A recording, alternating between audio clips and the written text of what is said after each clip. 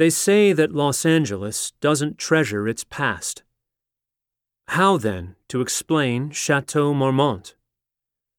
For nearly 90 years, as a city and a world changed utterly around it, this unique building, perched above a famous road in West Hollywood, has stood steadily as an oasis of quiet, gentility, privacy, and bohemian charm, a clubhouse for people too rich and famous to belong to clubs, a bolt hole, a trysting place, a recovery room, a hideaway, an opium den, an atelier, a last resort.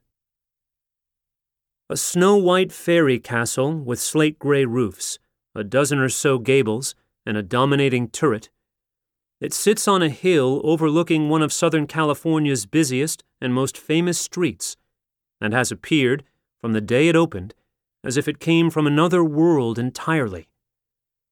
The chateau is a fluke, a marvelous fluke, according to the architecture critic Edgardo Contini. In the midst of endless low-rise, it is a striking high-rise, like a cathedral in a medieval town. And its singular appearance houses an equally singular history.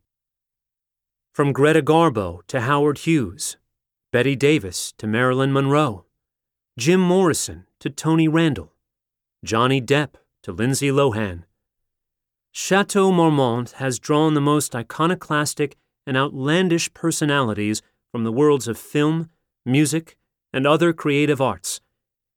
It has been the site of wild parties and scandalous liaisons, of creative breakthroughs and marital breakdowns, of one-night stands and days-long parties, of famous triumphs and untimely deaths. It was built with a mind toward luxury, status, permanence. It became known for privacy, discretion, transience.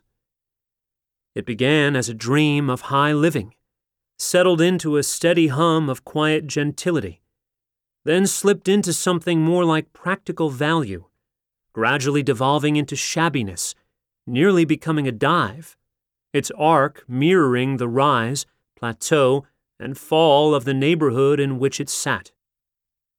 But the chateau never lost its place near the heart of the cultural story of the day, even as the tenor of that day changed again and again. And in the 21st century, when, by the arithmetic of Hollywood, it ought to have become anathema simply by virtue of its age, it turned out to be more robust than ever, chic and glamorous and glowing as never before, lifting its environs along with it into a prosperous new era. People from all walks of life have found in Chateau Marmont a place to get their bearings while navigating the unfathomable depths of Los Angeles, or, in particular, the shark-infested shallows of Hollywood.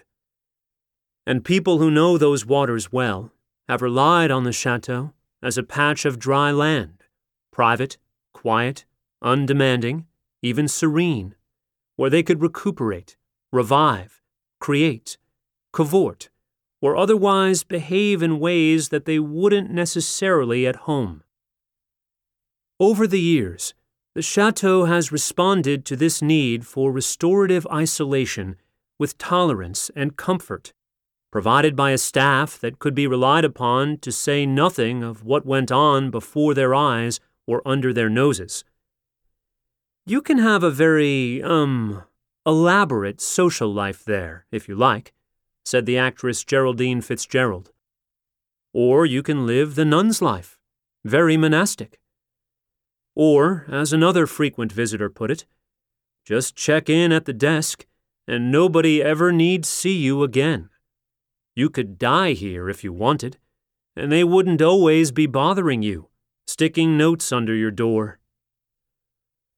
Hollywood has hotels that are more luxurious, handsome, exclusive, and prestigious, with bigger rooms and grounds, with finer restaurants, with shops and tennis courts and day spas and nightclubs and VIP services and other amenities. But it has only one Chateau Marmont, its castle on a hill, guarding secrets since before movies could talk or Sunset Boulevard was completely paved.